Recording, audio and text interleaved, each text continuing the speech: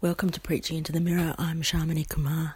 Each week I'm spending time with some of the stories of Jesus, according to the Gospel readings of the Revised Common Lectionary, if that means anything to you. And I'm preaching the sermon that I think I most need to hear. You can't tell, but I look myself in the eye while I'm preaching via a mirror. You're welcome to eavesdrop.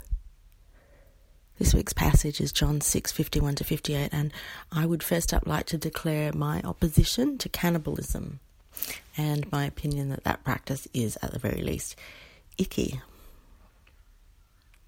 And yet in this passage, Jesus seems to be talking about eating his body and blood, like chowing down on his body and blood, which is uncomfortable to say the least.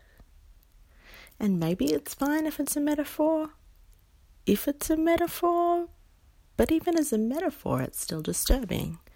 Like, what does that even mean? In what metaphorical way are we to cannibalize Jesus that makes it okay?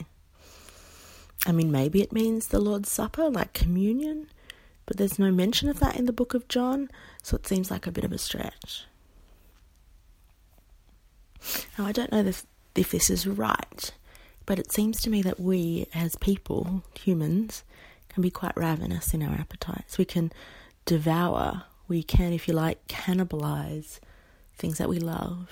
We consume and spit out, and we chew on and destroy what we love and what we like, and even things that we don't think about.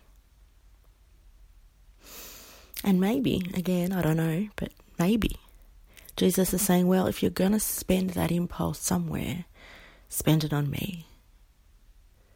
Because there are worse places to play out that impulse to devour. And maybe what it is that we humans are so needy that, kind of like babies, we reach out for and grab onto what we need and then chew on it. And Jesus is offering himself as that which we need, that which satisfies on both a physical and emotional level.